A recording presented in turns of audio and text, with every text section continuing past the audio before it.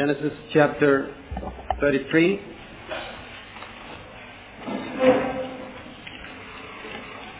Genesis and 33.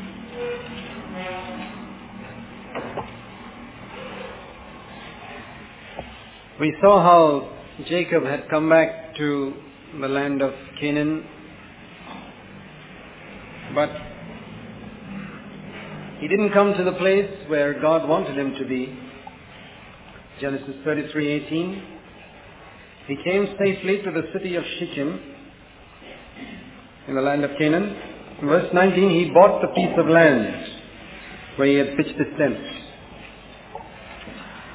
Now, in Genesis 31 and verse 13, the Lord had said to Jacob when he was in Mesopotamia, I am the God of Bethel, where you anointed a pillar, where you made a vow to me. Now arise, leave this land, and return to the land of your birth. Bethel was the place where he had anointed a pillar and said that he would come back to. But maybe when he came to Shechem, he perhaps felt that was a more attractive place to settle down in. And so he settled down, not where he should have, but in Shechem. And he bought a piece of land, he had money, and that's the way very often believers find the will of God. If they have money to get something, that means it must be God's will. Jonah had money to buy a ticket to go to Tarshish, so he decided it was God's will. Jacob had money to buy a plot of land, so he said, well, it must be God's will to stay here, but it was not. Just because we have money for something does not mean that it is necessarily God's will, what we do with it. And of course, he wanted to be a God-fearing person there. We read in Genesis 33:20, he erected an altar and called it El Elohi Israel. The altar was good, but it was not in the place where God wanted him to be. And it's important for us to understand this, because what follows in the next chapter is a very shameful scene where Jacob's daughter gets into problems.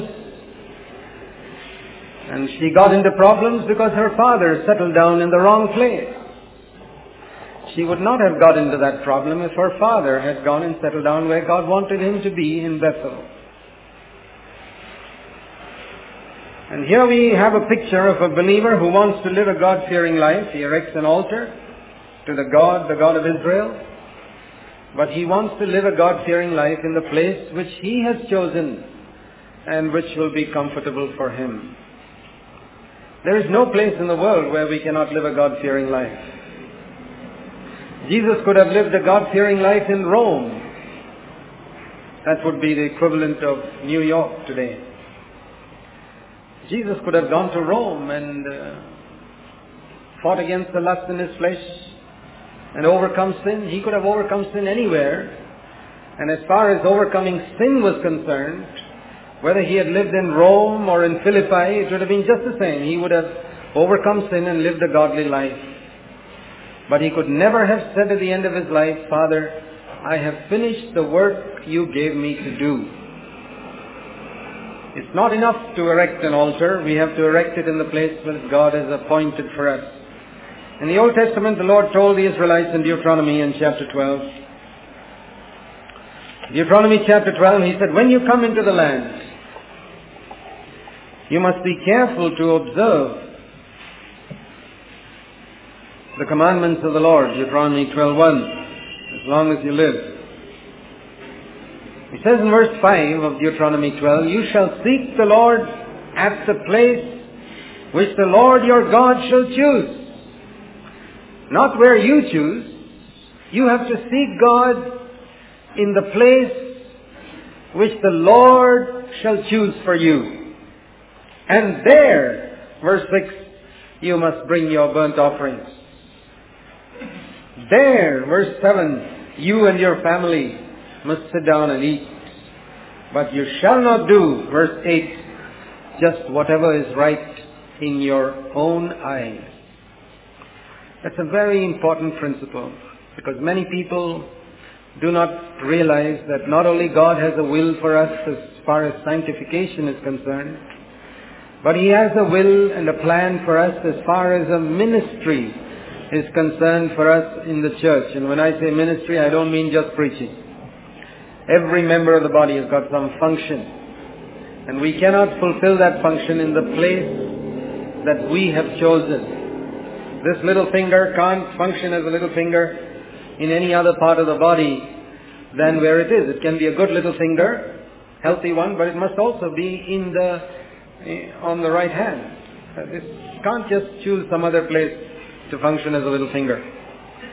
So that is the principle we learn here, that God has a plan for our lives, and it's important that we find the place that God has chosen for us.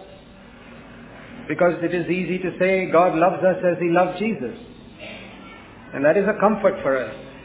But we must go on to say, therefore, He has a plan for us like He had a plan for Jesus' life too. And if the plan for Jesus' life was not just that Jesus should overcome sin, but that Jesus should live in a particular town and move in a particular country, otherwise He could never have fulfilled the Father's will. This is so important, and yet I find that many believers don't understand it. They think it's just enough to live a good, holy life. Well, that's all right for third-rate believers. But for those who want to fulfill all of God's purpose, we must also know where God wants us to be. And therefore it's dangerous to go and buy a plot of land in Shechem just because the price is attractive and it's a nice place to settle down in. There can be problems, particularly related with our family. We know from the second letter of Peter, chapter 2, that Lot was a righteous man. It's an amazing thing that the Holy Spirit says in 2 Peter 2 that Lot was a righteous man, and yet he was a righteous man who was living in the wrong place. He was not in the place where God wanted him to be. He went to Sodom. He wanted to live a righteous life. He didn't become ungodly like the others. He lived a righteous life. We wouldn't have known that unless Peter had mentioned that in his letter. But he lived it in the wrong place. And it's possible to live a righteous life in the wrong place. And then we are like Lot and like Jacob in Shechem. And then we see the consequence of that in chapter 34, where Dinah is assaulted. Dinah is one of the daughters of Jacob. He had more than one. Genesis 34 verse 1, Dinah, the daughter of Leah, whom she had born to Jacob, went out to visit the daughters of the land. Dinah was a young teenager, maybe about 16 years old. And just one of these young teenagers who decided to go visiting.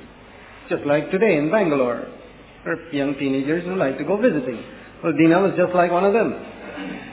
She went out to visit the other young girls in town and see if she can make some friends with them. And we can say that she was like a door and not like a wall. This reference in Song of Solomon chapter 8 verse 9, if we are not already familiar with it, where it speaks of the possibility, Song of Solomon chapter 8 verse 9, that a girl can either be like a wall, reserved, modest,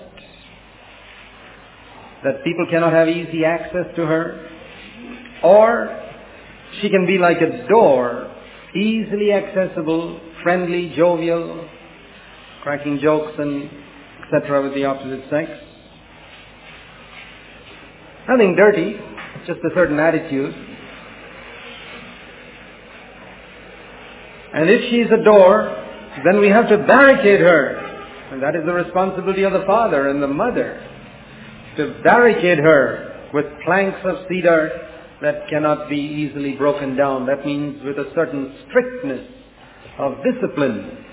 And that's a good exhortation for all parents who have daughters, teenage daughters. Think that Jacob and Leah, just let her go like that into the street. And then she gets into problems with some young man there. And who is to blame first of all? I would say first of all the father. And then secondly the mother. And then thirdly Dinah. It's always like that. The number one person to blame when a young girl gets into trouble is always the father, who is too lazy and too kind to barricade his daughter when he sees that she's like a door with planks of cedar. And she goes and ruins her testimony. She had a good testimony till then, but she went visiting out in the streets and she ruined it. And that's a warning to us, dear brothers and sisters, as parents, to be particularly careful with our daughters, especially in these days. And of course, she also should have a little sense. I don't know whether she consulted her mother and went out, and if her mother permitted her, it was a really stupid mother. Possibly she just went out on her own. She's probably one of these modern type of girls who feels that she can find her way around town. And she went out to visit the daughters of the land, wandering on the streets on her own, visiting with unconverted girls, the daughters of the land who had no interest in God, idolaters, friendly with these unbelievers. And there, of course, she meets a young man, Shechem, the son of Hamor, the Hivite. And he really fell in love with her and defiled her. Verse 3, he was deeply attracted and he loved her and spoke tenderly to her. It's amazing how people can put on all the tender voice and all that when they're interested in getting something. And he spoke to his father and said, "Get me this young girl for a wife." And Jacob heard that he had defiled Dinah, his daughter. And what does the father do? You see the weakness of this man. His sons were not at home. He has to wait for his 20-year-old sons to come and decide what shall we do next. He doesn't know what to do when his daughter has gone and made a mess of her life. That's a sad thing. When a father just sits back and the daughter is going and making a mess of her life on the streets, and the father sits back and says, "What shall we do now?"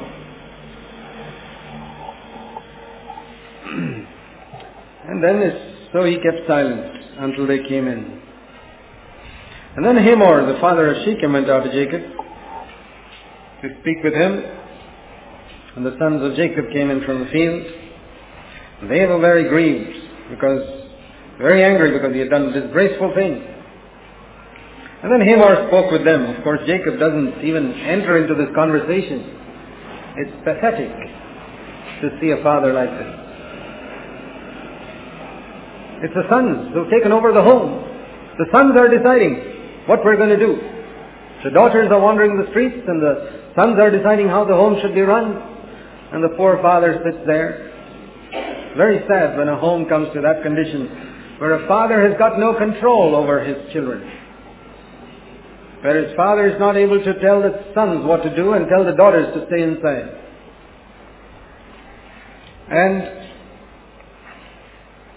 Hamor speaks with the sons of Jacob and says, "My son wants to marry your daughter, and let's intermarry, and you can live with us, and you can use our land." And Shechem also was there, and he said, "I'll give you whatever you want, any dowry, any payment for the girl." Jacob's sons answered Shechem, verse 13, with deceit. And they said, "We cannot do this thing, to give our sister to one who is uncircumcised. Only on this condition we will consent, if you will become like us and that every male of you be circumcised." Of course, circumcision was a religious rite. They didn't really have any intention, as we see later in the chapter, of giving their sister in marriage, but it was just a clever trick to get them weak and then to finish them off. And it's one of the first instances we see of religion being used to attain one's own ends.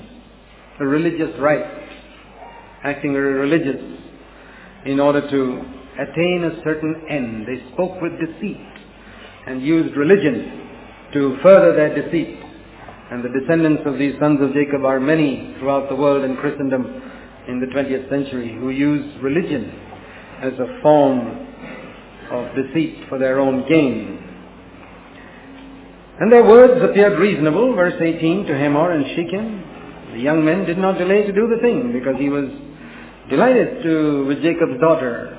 This chap, Shechem, he was willing to be circumcised or take baptism or baptism in the name of Jesus or anything. He's the type of these people who would be willing to do anything under the sun if he can get married to the one he wants to get married to. And there also, his descendants are also many in the world today who, when they are in love with somebody and want to marry someone, they'll do anything, religious or non-religious or anything, and act spiritual and act religious, because deep down in their heart they want to get married to this person. We are not to be deceived by that such people have got any intention of being spiritual. Their only intention in life is to get married to the one they love. Full stop. Of course, if you have to be religious in order to do that, they'll put on a whitewash of religion as well. And Shechem was willing to do that. He was willing to do anything. I think if they had said, we've all got to cut off one leg, he'd have been willing to do that too. If that's the religious right, sure. And they spoke to the men of the city and convinced them that it'd be good all of us can be circumcised, because this was the king and his son. And then convinced them that all their property will be ours, let them live here, because they're a small group. And so it says here that every male, verse 24, was circumcised. And on the third day, when the swelling was intense and the pain was great, after the circumcision, verse 25, Simeon and Levi took their swords and went in and killed all the men who were not able to get up because of their pain. And they killed Hamor and Shechem and took Dinah from Shechem's house. And Jacob's sons came and slew them and looted the city, took their flocks and herds and donkeys, and all the little ones and wives and all that was in the houses. And then Jacob, verse 30, said to Simeon and Levi, you have brought trouble on me. Of course, he's not rebuking them for taking revenge like that in an evil way. He's scared of his life. He says, what will these other people now do to me when they hear that you finished off a whole village here? By making me odious among the inhabitants of the land, and the Canaanites and the Perizzites, my men being few in number, they will gather together against me and attack me, and I'll be destroyed, and I and my household.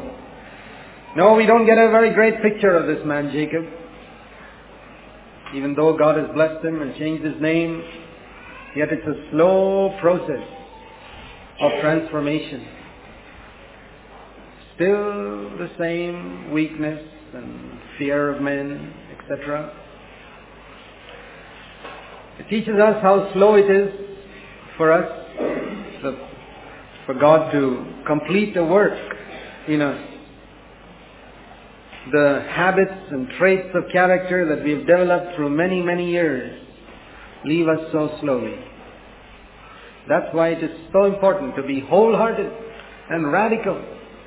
That's why we speak so much about being wholehearted and radical, because otherwise these things will move so slowly.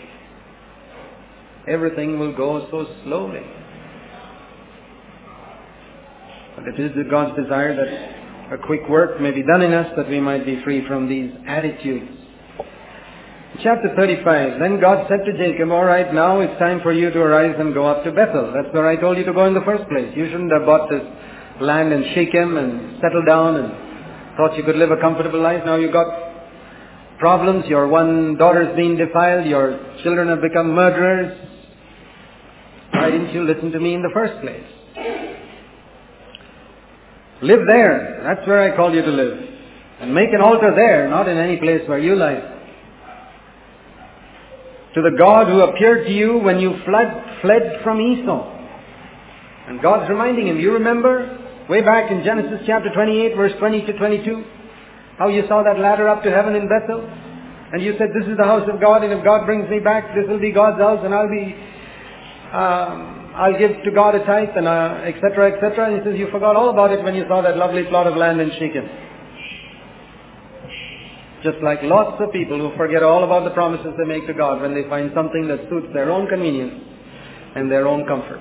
All the promises they made 20 years earlier are all forgotten. But God doesn't forget it. He says, you remember what you said? Come back there. That's where I want you. And so Jacob tells his household to put away the foreign gods. It's amazing how God had to arrange these external circumstances and make life difficult. If life was comfortable for Jacob and Shechem, he'd never have moved. And so God made life a little difficult for him, so that he had to move from there. And it is a sad thing that these foreign gods, idols, had come into Jacob's household, and he knew about it, and he hadn't done anything about it. Think that all these years there were these idols in Jacob's household which he knew were wrong. He knew from Abraham and Isaac that these were wrong, and yet he allowed it. He allows it to exist. But now he has another revival in his heart when God speaks to him another time. And he says, put away these idols and purify yourselves and change your garments. Then he decides to be radical. Thank God he became radical at least then. And let us arise and go up to Bethel, and I'll make an altar there to God,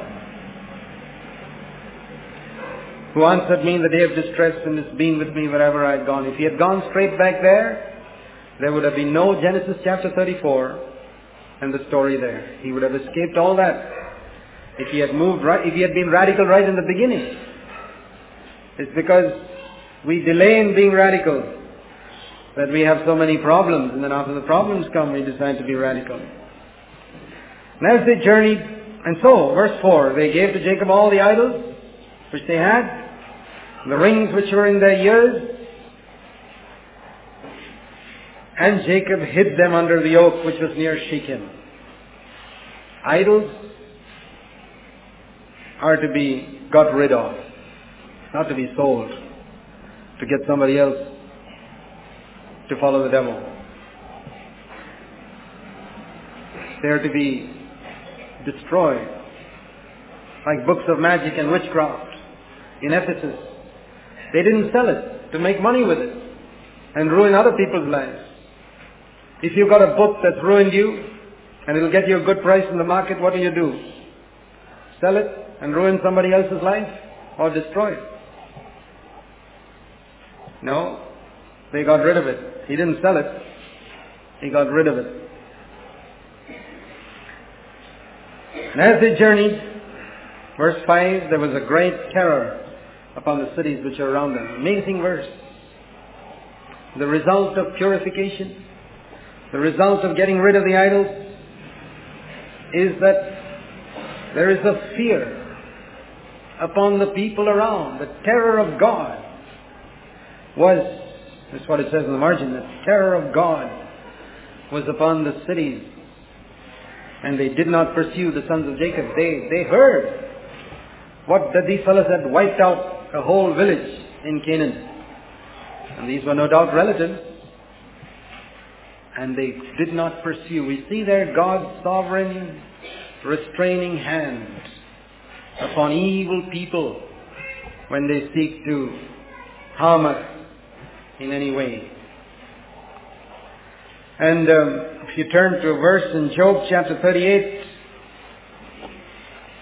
it tells us there something of God's tremendous power in relation to the waves of the sea and the waters in the ocean. Job 38, it says in verse 8, where were you, God says, when the foundations of the earth were laid? Do you know who, verse 8, enclosed the sea with doors? When it was bursting forth, it went out from the womb. In other words, the sea was about to cover the whole earth, and God restrained the sea. In fact, the sea is always trying to cover the whole earth. The tides that rise with the pull of the moon, always seeking to cover the earth, and God restrains it. Like we sing in that song, with feeble sand on the beaches. When you think of sand, little particles of sand, God uses that feeble sand to restrain the mighty tidal waves of the ocean so that it doesn't cover the earth. I, verse 10, placed boundaries on it, God says. I set a bolt and doors to the sea. And I said, Thus far you shall come, but no farther, and here shall your proud waves stop.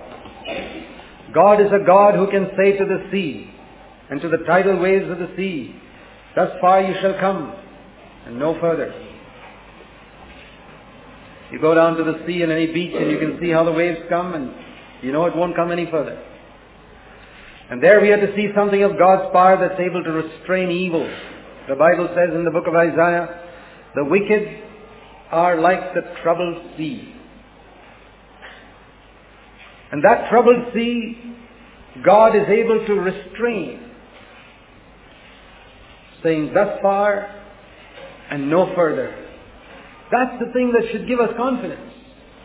That if we are wholehearted and we are radical and we obey the exhortation in the last letter, in the last verse of John's first letter, 1 John 5, the last verse, little children, keep yourselves from idols. And like Jacob, we put away all idols and we are radical and wholehearted to purify ourselves. We shall find that God uses a restraining influence even upon evil around us. There was a terror of God upon the cities and they could not follow. And thus Jacob came to Luz in Bethel, and there he built an altar. This time the altar was in the right place.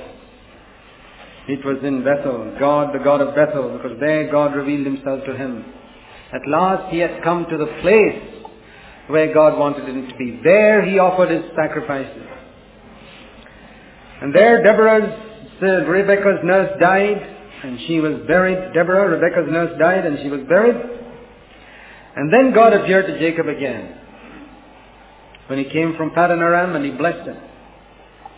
And God said to him, your name is Jacob. And you shall no longer be called Jacob, but Israel shall be your name. Think of all that time that was wasted in Shechem. God wanted him to come here and get this blessing, but he wasted some time. He wasted time in Paddan Aram, in Laban's place. Wasted time in Shechem, but finally he comes to the place where God wanted him to be. And the second time he tells him, your name is going to be Israel. God also said to him, I am God Almighty. Be fruitful and multiply. A nation and a company of nations shall come from you. Kings shall come forth from you. And the land which I gave to Abraham and Isaac, I'll give to you, and I'll give to your descendants. And then God went up from him in the place where he had spoken to him. God will speak to us when we are in the right place. God will speak to us when we are seeking to be in the place where he wants us to be, and not when we seek to be in a place which is convenient and comfortable for us. And Jacob set up a pillar in the place where he had spoken, a pillar of stone, and he poured out a libation, a sacrifice, and he poured oil on it.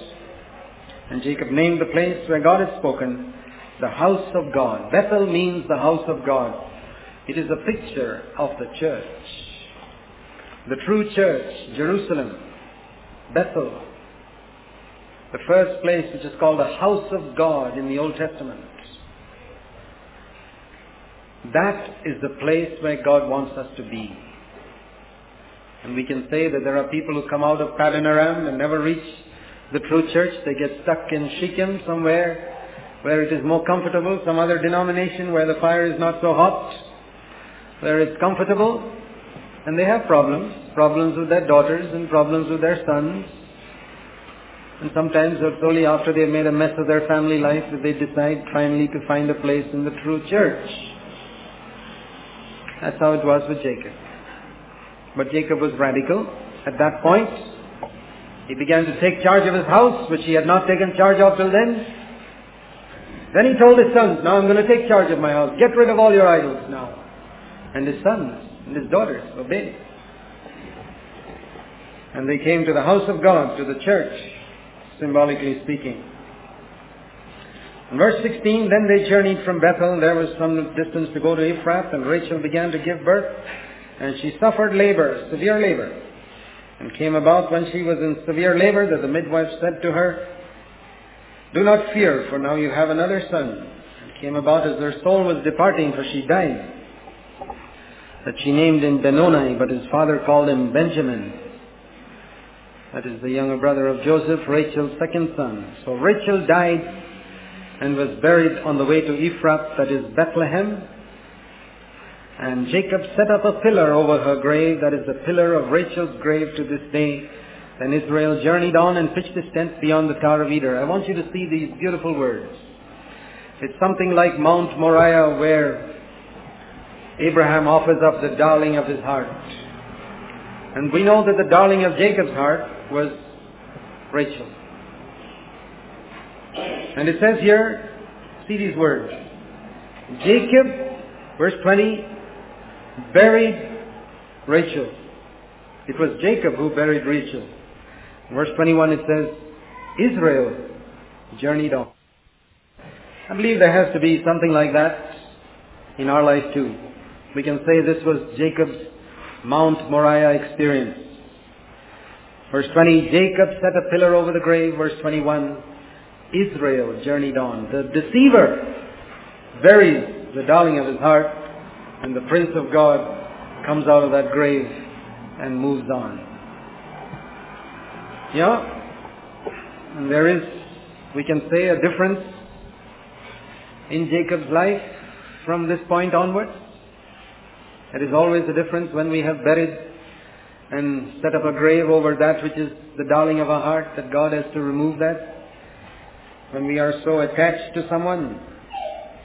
And we read, came that while Israel was dwelling in that land, Reuben went and lay with Bilhah his father's concubine. Israel heard of it. Here is another irresponsible son that Jacob had.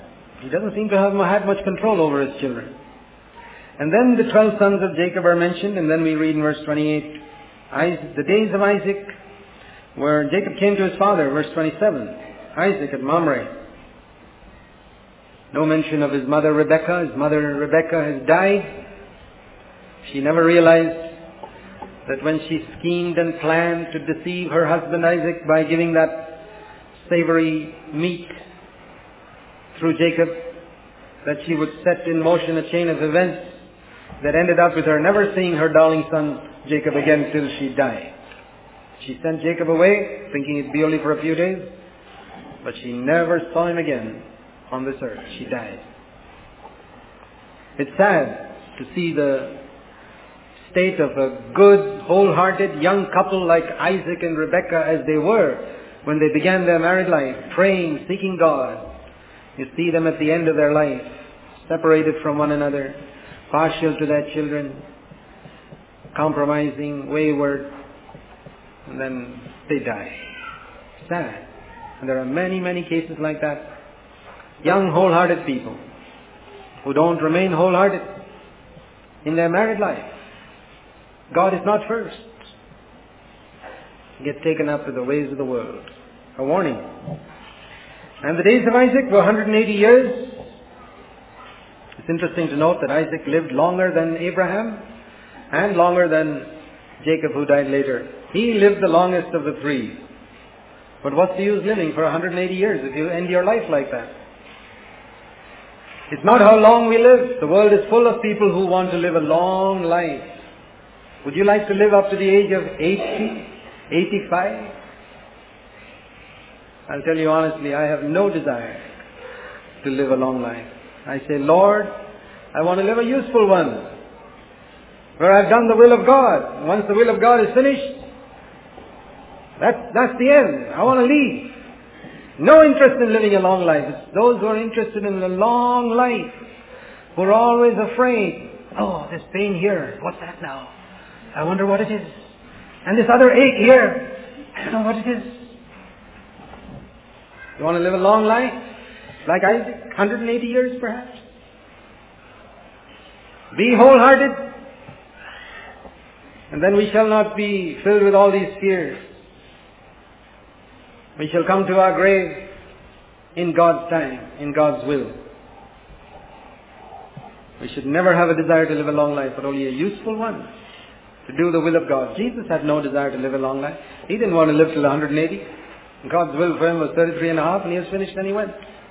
He said, "Our Father, I finished the work you gave me to do."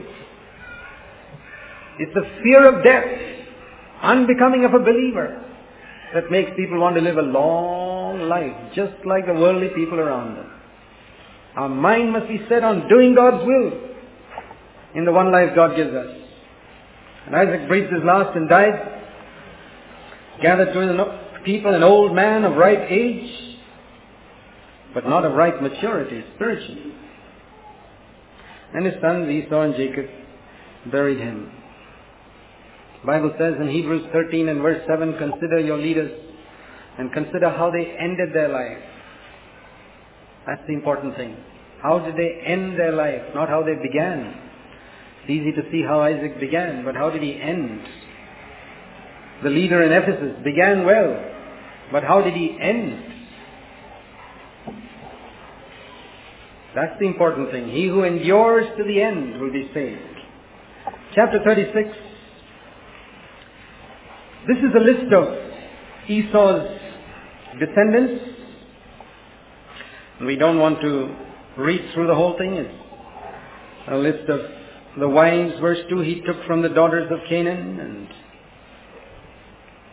just one thing I'd mention here, it's in this long list. It's mentioned here in verse 31 that these are the kings, descendants of Esau, who reigned in the land of Edom long before there was any king among the sons of Israel.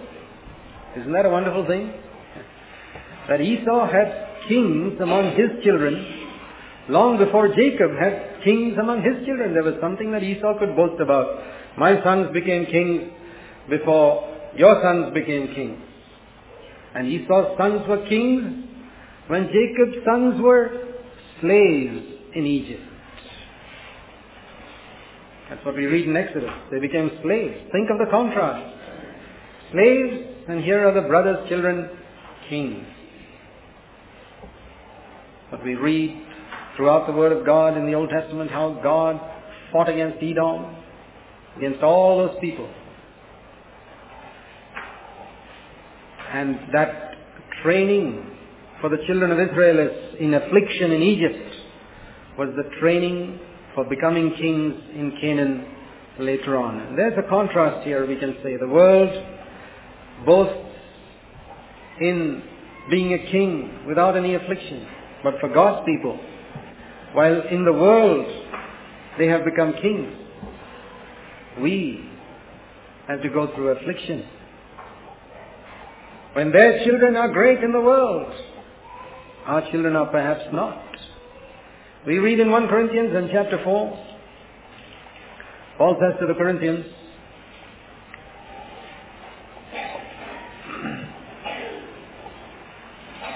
the Corinthians were carnal, babes, seeking the best of both worlds, and he tells them, 1 Corinthians 4:8, you are already filled, you have already become rich, you have become kings without us.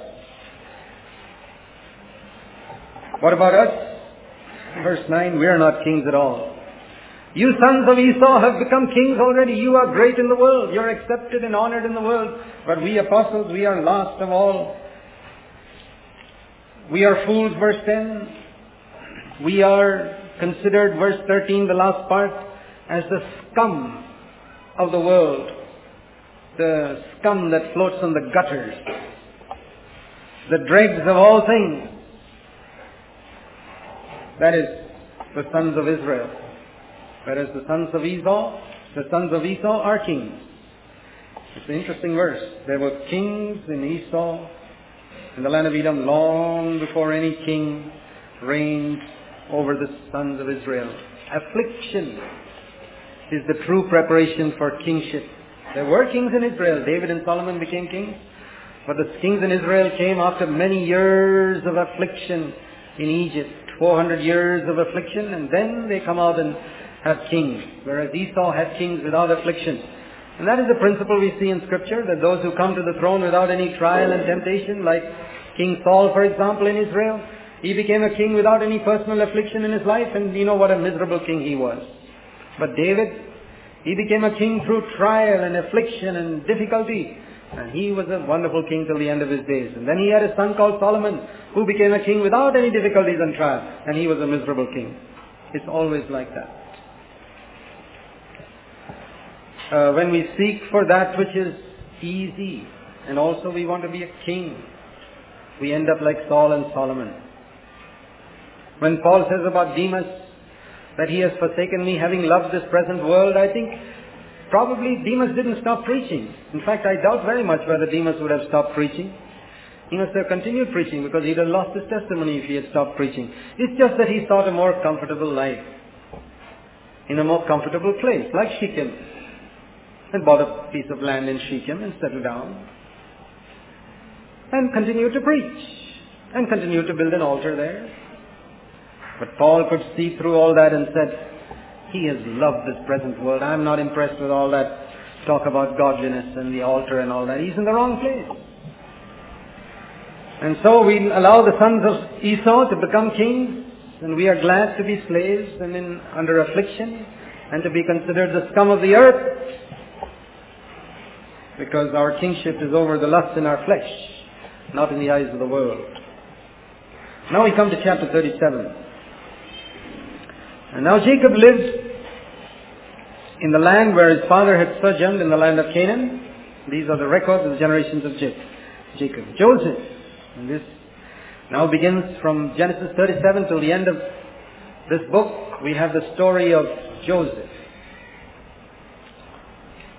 Tremendous man who began well and ended well.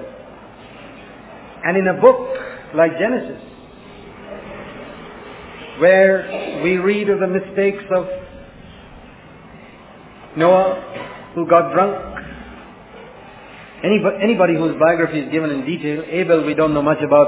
There's just a few verses written about Abel. But the other, Melchizedek, we don't know much about, just a few verses. But the ones whose biographies are given in detail, the men of God in the book of Enoch also like that, very few verses. But the lengthy biographies in Genesis are of Noah, Abraham, Isaac, Jacob, and Joseph. 5 people. And it's very interesting to see in all these 5 people that Joseph is the one man who stands out as one concerning whom we don't see a single thing spoken of as having been done as being evil or bad. Noah, Abraham told his lies, and Isaac we saw, Jacob we saw. But in contrast to all that is Joseph. Beginning at a young age, and he was 17. Think of that. 17 years of age, verse 2. Did he have elder brothers who were examples? His older brother committed adultery with his father's wife, Reuben. We just read that. Another 2 brothers were murderers, Simeon and Levi. We read about them. The 4th brother, we read in the next chapter, went and committed adultery with his daughter-in-law.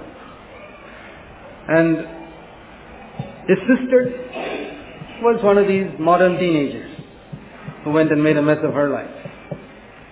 And from such a family, where nobody was an example, comes this young, God-fearing man who really had his heart open to God.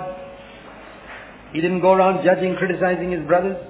He lived before God in humility. Tremendous example. We can't say there are no good examples for us to follow. Be an example yourself.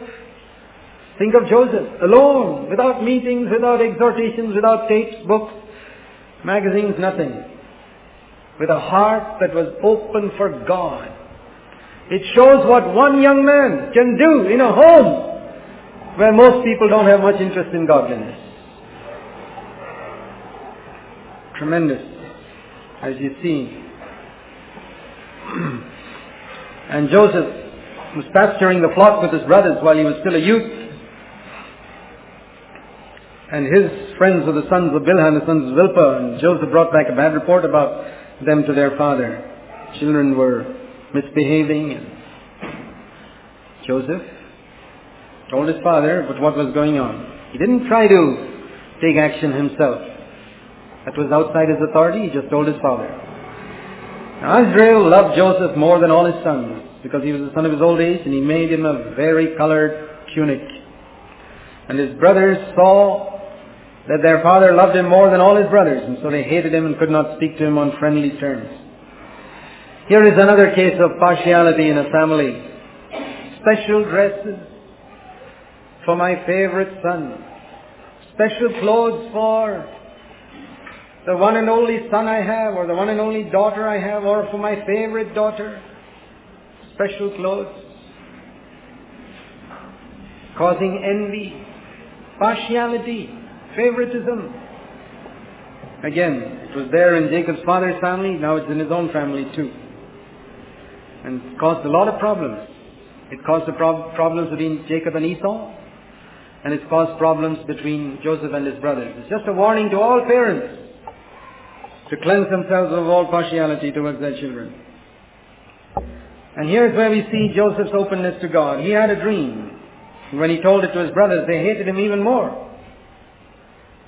He said to them, please listen to this dream which I have had. For behold, we were binding sheaves in the field, and lo, my sheaf rose up and also stood erect. And behold, your sheaves gathered round and bowed down to my sheaf. And his brothers said to him, are you actually going to reign over us? Are you really going to rule over us? We know that it was fulfilled. We know that a day came when all these 11 brothers bowed down to Joseph in Egypt. It was a prophetic dream. We know that Joseph was not a diplomat. He just shared what he heard from God. In simplicity.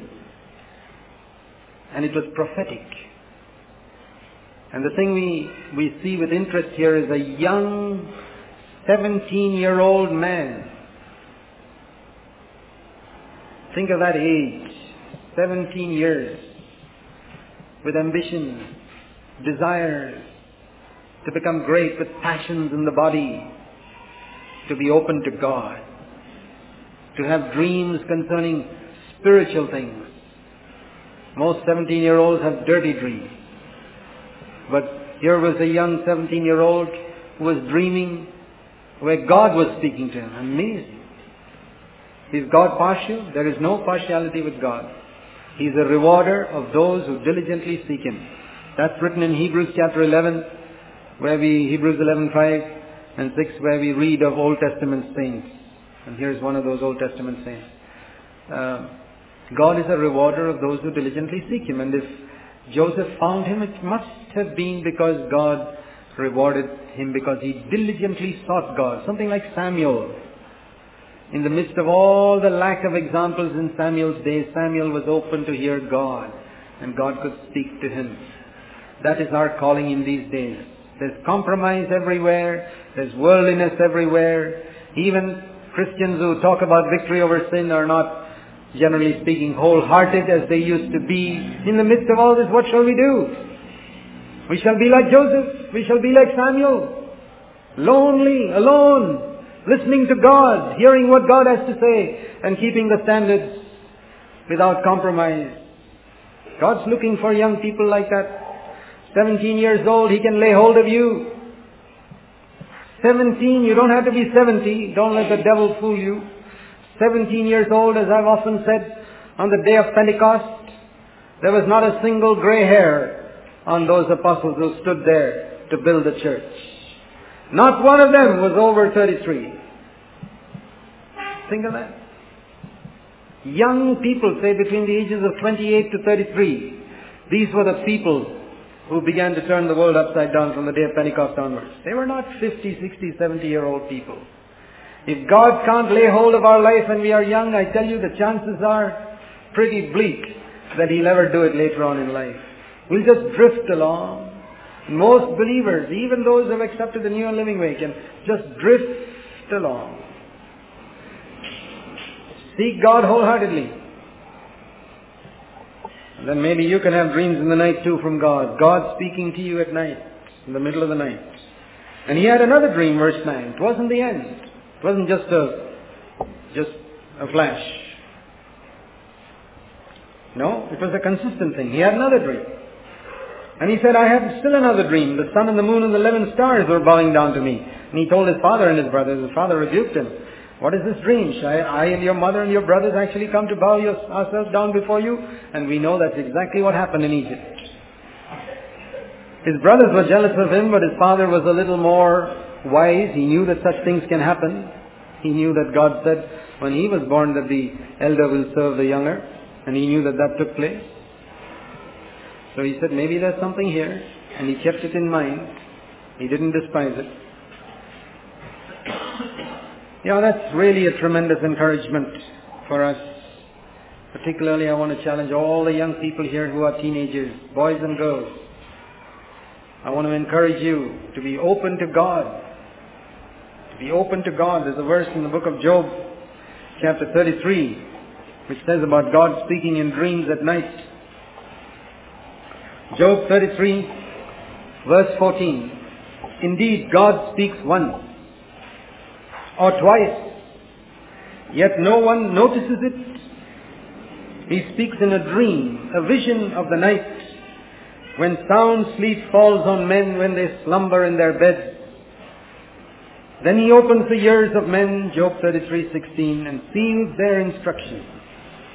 The purpose is that he may turn a man aside from his conduct and keep man from pride, from that which is unlike Christ in his life. He keeps back his soul from the pit. So God speaks in a dream, and we need to understand what God is speaking.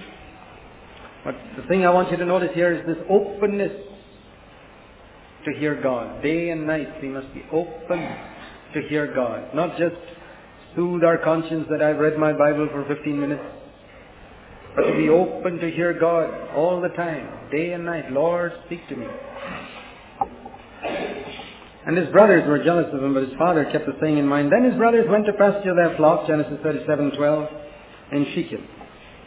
And Israel said to Joseph, are not your brothers pasturing the flock in Shechem? Come, I'll send you to them. And he said to him, I'll go. And he said to him, go now and see about the welfare of your brothers and the welfare of the flock, and bring word back to me.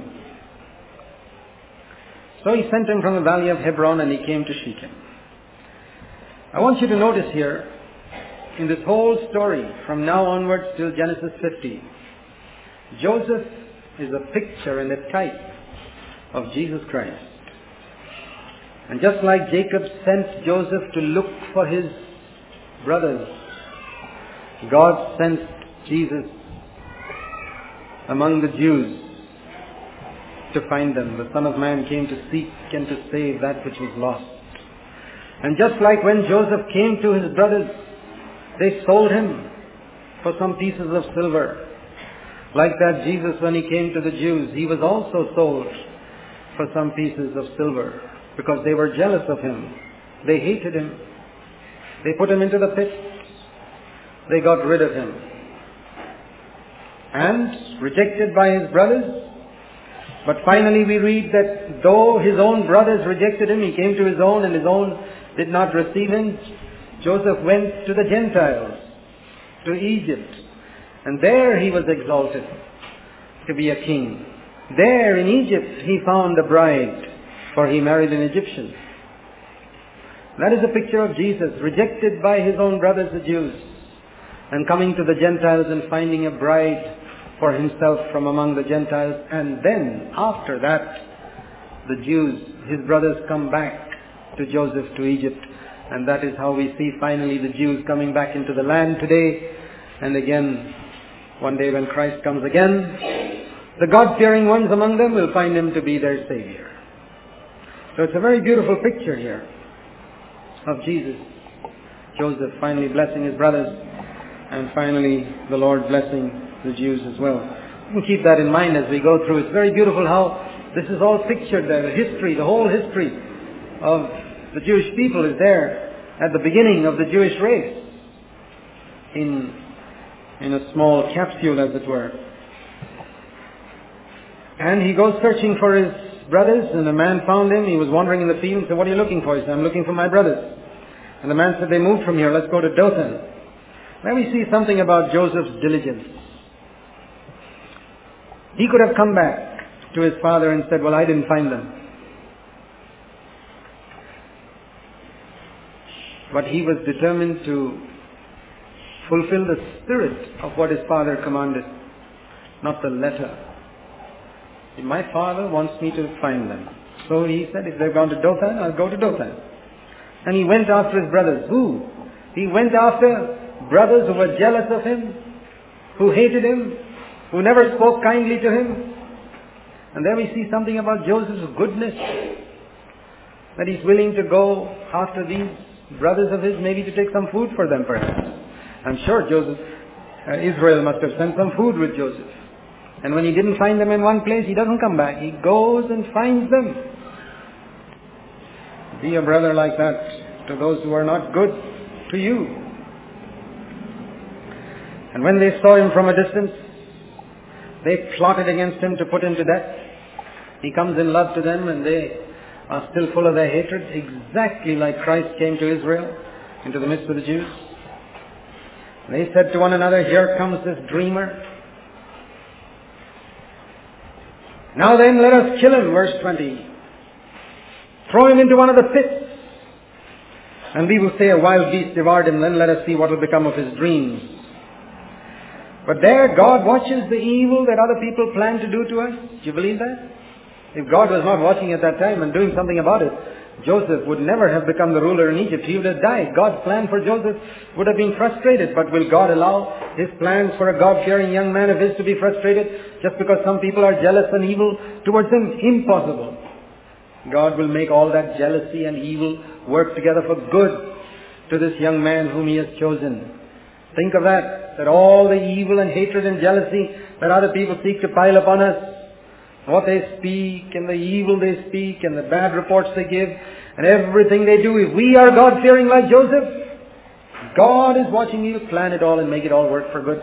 Because while they are planning to kill Joseph, God has got a hold of one man, Reuben. He gets a hold of Reuben and uses Reuben to save Joseph's life, because in verse 21 it says, Reuben says, let's not take his life, and he's the elder brother there.